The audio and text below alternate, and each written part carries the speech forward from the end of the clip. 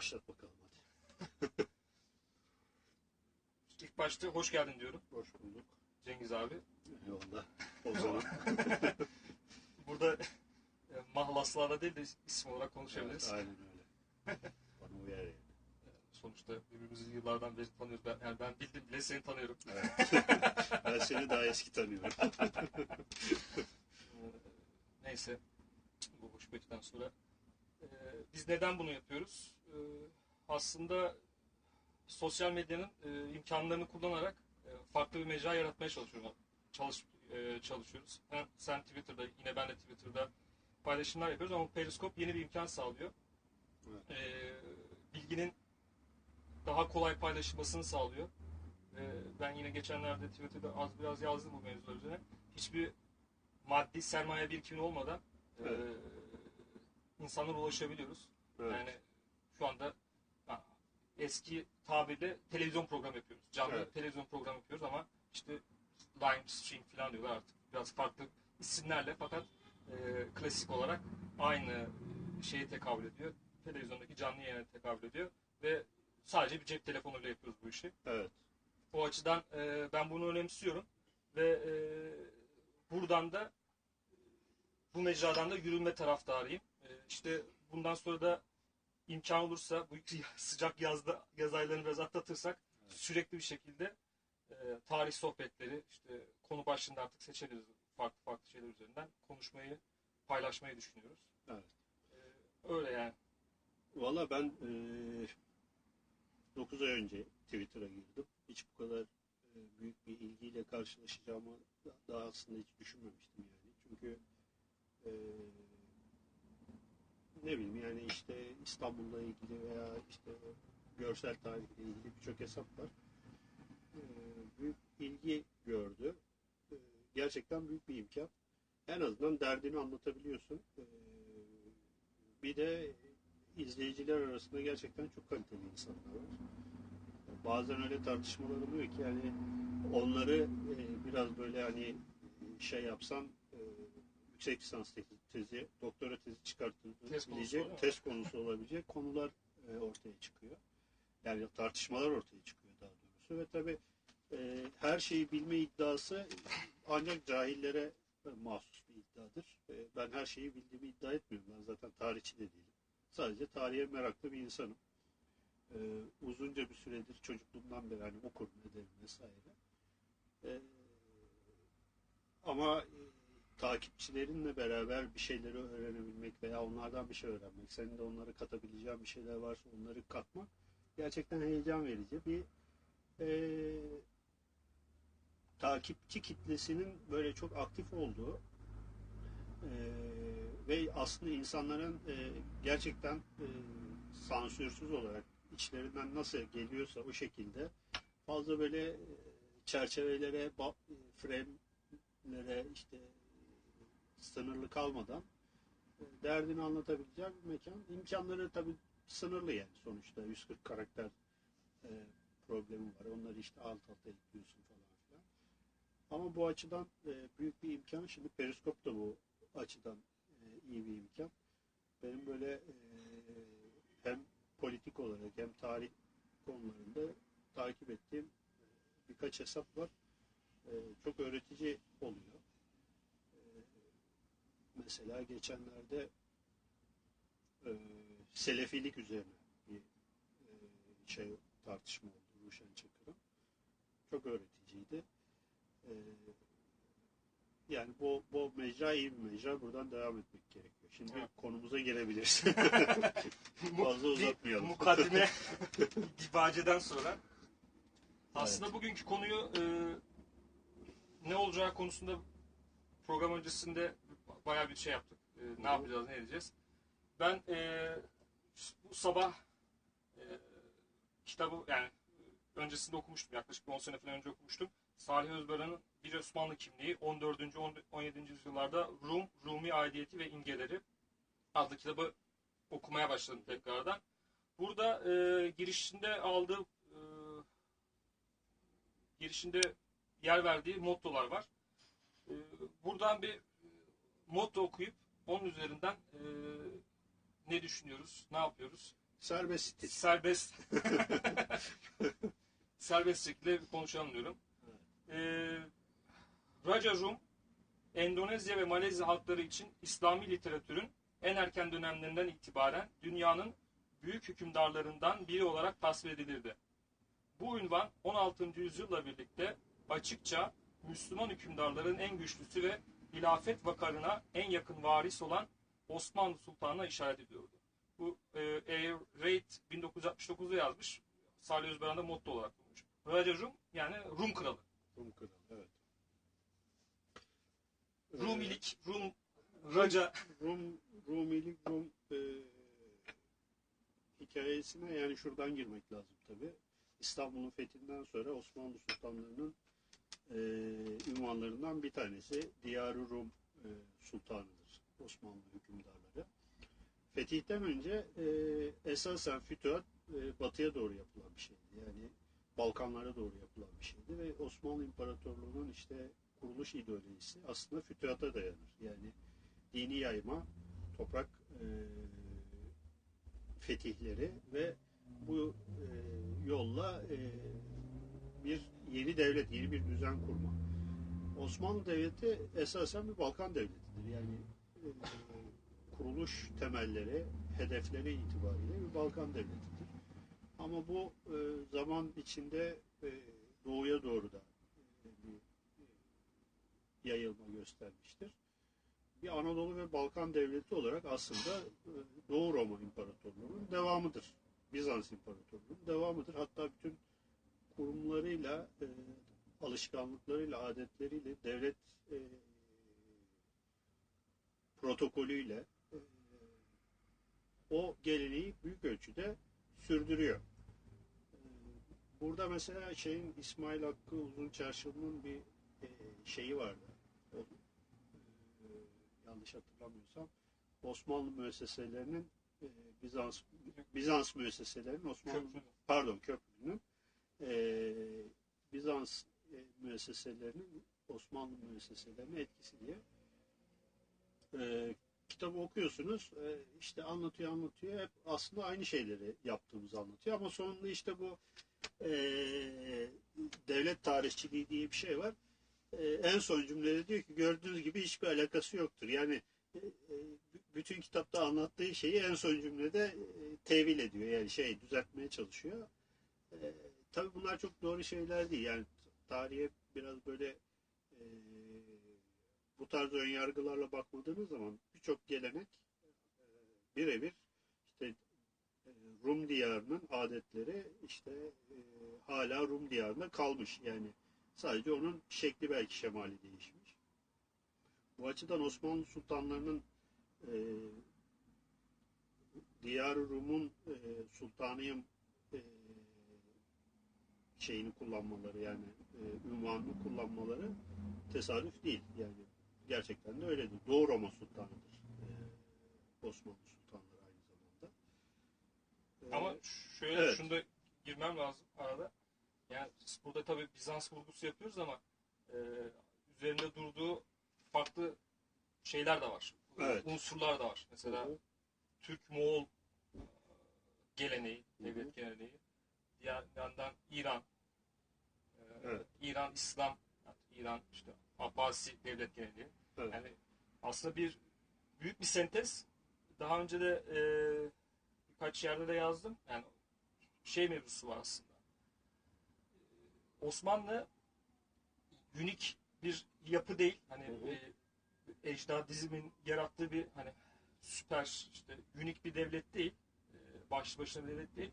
Ta şeyden beri Abbasi, yani daha öncesine pardon, Mezopotamya'da var olmuş, ortaya çıkmış tarıma dayalı imparatorlukların sonuncu halkası. Yani işte Safaviler, ondan öncesinde Safaviler diyorum. Sasaniler, Abbasiler, Emeviler. Yani o geleneğin kadar, eski Mısır'a kadar tabii oraya kadar gidiyor. Yani öyle bir gelenek var ve bu geleneğin devamcısı ve nedir? Artık son halkası. Çünkü 1914 işte Birinci Dünya Savaşı ile aslında o kadim şeyde kesiliyor. Yani yeni bir çağa giriliyor. Bak, bir açıdan da hani Evet. ulus devlet mevzusunda. Ama yine o döneme gelirsek şey mevzusu da var. Yani, Şehin Şah diyorlar mesela. Hatta Şahnameci var şeyde. 16. yüzyılda sarayda Şahnameci var. Veyahut da şeyde Fatih Sultan Mehmet de o geleneğe dayanarak yasa, hani Moğol Türk geleneğinde hükümdarın yasa koyma yetkisine dayanarak şeyde olmayan, daha önceki İslami geleneklerde olmayan, devlet yönetme geleneğinde olmayan şeyi koyuyor. Yasa koyuyor. Evet. Yani bir bakarsanız bunun hepsinin bir şeyi sentezi üzerinden gidiyor. Tabii yani Hani sadece burada biz Bizans, hani İstanbul'dayız, Bizans'ı öne çıkartmamız lazım. Sadece şeyle açıklanamaz tabii, yani sadece oradaki yönetimi copy paste etmiş. Tabii ki işte Orta Asya'dan beri var olan bir devlet kurma, devlet yönetme geleneği var ve bu geleneklerle Anadolu'daki düzenin iç içe geçmişliği, Mezopotamya'daki düzenin iç içe geçmişliği söz konusu.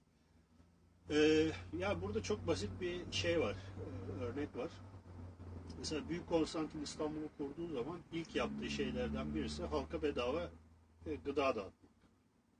Ve bu gıda esasen Mısır'dan geliyor ve Mısır'da büyük tarım coğrafyası biliyorsun ve e, bedava ekmek ve gıda iaşe dağıtma geleneği var. Mesela bu gelenek Osmanlı'da da var. Ama öncesinde Roma'da var. Roma'da tabii. Roma'da başlıyor. Bizans'ta, İstanbul'da devam ediyor. Osmanlı'da devam ediyor. Osmanlı'da aslında hala devam ediyor. Vakfiyeler, evet yani. Bugüne de. Ama bunun bir doğrudan devlet eliyle yapılan ve bayağı ciddi organizasyonla gerçekleştirildiğini biliyoruz. Mesela Bizans'ın işte Mısır'ı kaybetmesiyle birlikte bu yardımlar kesiliyor. Yani büyük karışıklıklar ondan sonra başlıyor. Kim Mısır'ı ele geçiriyor? Müslümanlar ele geçiriyor. Muhammed'in orduları ele geçiriyor ve en büyük siyasi sıkıntı bundan sonra Bizans'ta başlıyor. İşte bu ikonoklazm, işte İslam ordularının Anadolu'ya, hatta İstanbul'a kadar gelmesi vesaire. Bu adetler devam eden adetler. Yani bu bütün Doğu toplumlarında aslında var olan, işte Orta Asya, Mezopotamya devlet geleneklerinde var olan bir takım sürekliliklerden bahsedebiliriz. Doktor Hikmet Kıvılcım'ın kitabından sen okuma notlarından alıntı yapmıştın hatırladığım kadarıyla. Şöyle de Oraya şey yapıyorlar. Halkın ibadullah ahvalin terfi için diyor şeyde.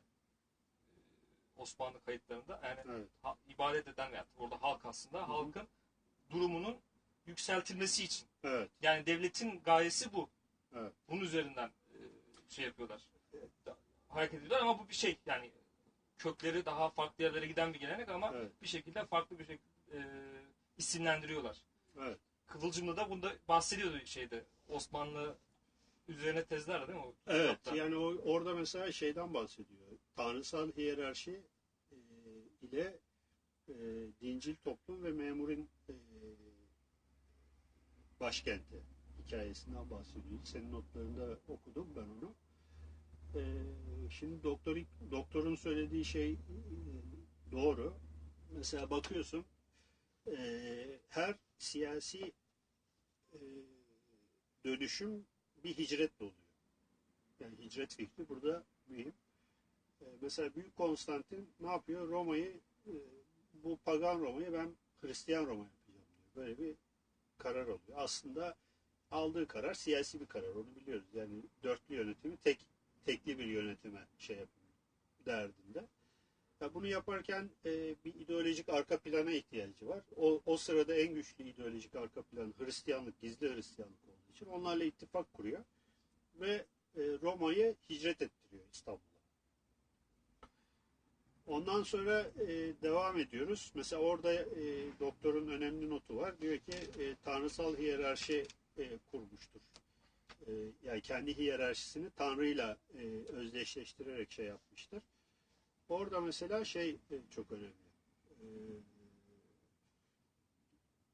ilk başta Hristiyanlığı kabul etmiyor. Hala önemli, yani hayatının sonuna kadar pagan olarak kalmaya devam ediyor. Hatta son anında vaftiz olduğu falan filan söylenir. Kendi heykelini diktiriyor Çemberli Taş'ın tepesine ve kendini Apollon şeklinde tasvir eden, yani Zeus'un oğlu. Zeus kim? Tanrı. Oğlu kim? İsa. Yani Hristiyan gelenekleriyle pagan gelenekleri arasında aslında bir pagan olarak o iktidarı buraya taşıyor. Ama burada işte hayatın sonuna doğru din değiştirdiği söyleniyor. Şimdi burada bir hicret var. Yani başkenti taşıma var. Aynı şey mesela 1453'te de var. Bu da bir hicrettir. Yani İstanbul fethedildiği zaman Osmanlı İmparatorluğu'nun başkenti değildi. Hatta İstanbul fethedilirken biz burayı başkent yapacağız diye fethetmedi bence Fatih. Edirne'ydi başkent. Ve hatta bir sene sonra falan bu karar alındı. Ahalinin buna epeyce bir direndiğini biliyoruz. Aynı şey İstanbul'da da yaşandı. Yani Roma'dan soylu aileleri İstanbul'a getirmek için bayağı devlet teşvik. Evet, şimdi oraya geleceğiz yani. Gelelim 1923'e. Ben geçenlerde bunu yazdım Twitter'da. Bir takipçim biraz açar mısınız dedi. Yani ben mesela Büyük Konstantin'le Mustafa Kemal'i çok benzetirim birbirine. Yeni bir politik düzen kurabilmek için yeni bir hicret gerçekleştirmiştir. Yani bu aslında bu evet. kestim ama mesela dini metinlerde de var olan bir şey. Hazreti Muhammed'in Mekke'den Medine'ye, evet. Hazreti Musa'nın Mısır'dan İsrail'e. Mesela şeyde de çok ilginçtir. Buradan mukaddimeye bir bağlantı yapacağım. İsa da yapmıştır biliyorsun yani. Hicret etmiş ama mesela Hazreti Musa'nın hicreti de çok ilginç. Veriyor mukaddimede. 40 sene diyor şeyde kaldılar. Tıh çölünde kaldılar ve yeni bir asabiyet oluşturup hiç kölelik yaşamamış bir millet olarak geçtiler diyor. Yani yeni bir nesil oluşturup evet. Ondan sonra geçiyor diyor şeye. Orada yeni bir bilinç oluşturuyorlar. Çünkü diğer önceki gelenler beraber getirdikleri köle zihniyetinde. Evet. Onlardan kurtarmak için böyle bir karar alıyor. Yani şeyde de işte hani hicret mevzusundan gidersek Hazreti Peygamber'in de öyle bir şeyi var, hicreti var. Evet. Yeni bir politik hareketi Mekke'de değil de Medine'de yapıyor. Çünkü Mekke ona dar geliyor. Hani şöyle bir laf var. Hiç kimse kendi köyünde peygamber olmaz diye bir laf vardır. Yani mesela İsa Nasıra'da peygamber olmamıştır. Muhammed de Mekke'de yani kabul edilmiyor yani. Öyle bir şey var. Yani tabii burada çok önemli.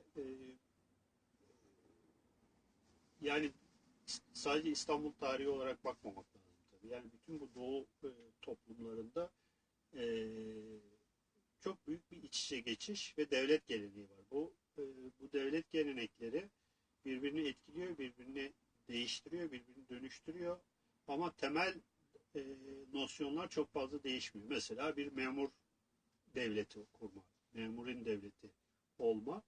Bu Roma'da da var, Bizans'ta da var, Osmanlı'da da var, Cumhuriyet'te de var. Yani güçlü bir memur devleti kurma ve iktidarı bunun üzerinden tarif etme. Yani bu sınıf üzerinden tarif etme. Bakarsan aslında Mısır'da da var yani oraya kadar gidersen. Yani işte bunları belki okuma notu olarak kafamızın bir arkasında tutarak tarihe bakarsak hani neden sonuç ilişkisi üzerine daha belki zihin açıcı şeyler elde etmiş oluruz. Yani sonuçlar elde etmiş oluruz. Onun dışında evet. Sen devam et. Zaten şu anda 20 dakikayı geçtik. Hı.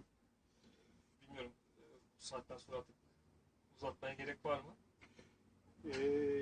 Yani ben son olarak belki hani şu söylenebilir. Bitirebiliriz yavaş yavaş. Tarih iyi bir şeydir. Yani bunu zaten takipçilerimiz iyi kötü yapıyorlar. sadece yaşadığım mahallenin tarihini öğrenmek bile çok insanı şey yapar. Şu an Kasımpaşa'dayız. Ee, Kasımpaşa kadim bir mahalle, kadim bir şey. Ee, Ne bileyim, insan kapısının önündeki çeşmenin, yoldaki işte ağacın, ne bileyim mahalledeki bir tekkenin tarihini öğrenip oradan, o tarih üzerinden kendine yeni kapılar açar açar. Tarih bir labirenttir. Yani bir noktadan girersiniz, nereye doğru gideceğinizi zaman gösterir. Açtığınız her kapı yeni bir kapıya şey yapar. Mahalleden başlarsınız, bir bakmışsınız işte imparatorluklar tarihi, dünya tarihine kadar bu iş dallanıp budaklanmış. E, Çok fazla böyle işte resmi tarih, işte lise, inkılap tarihi düzeyinde bir tarih, zihin açıcı bir tarih değil.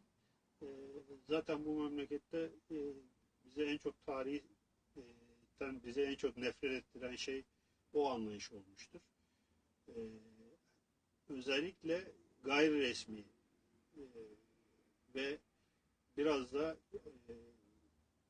sivil tarih diyebileceğimiz, yani bu resmi tarihin dışında sivil tarih diyebileceğimiz tarih anlayışı çok daha zihin açıcı ve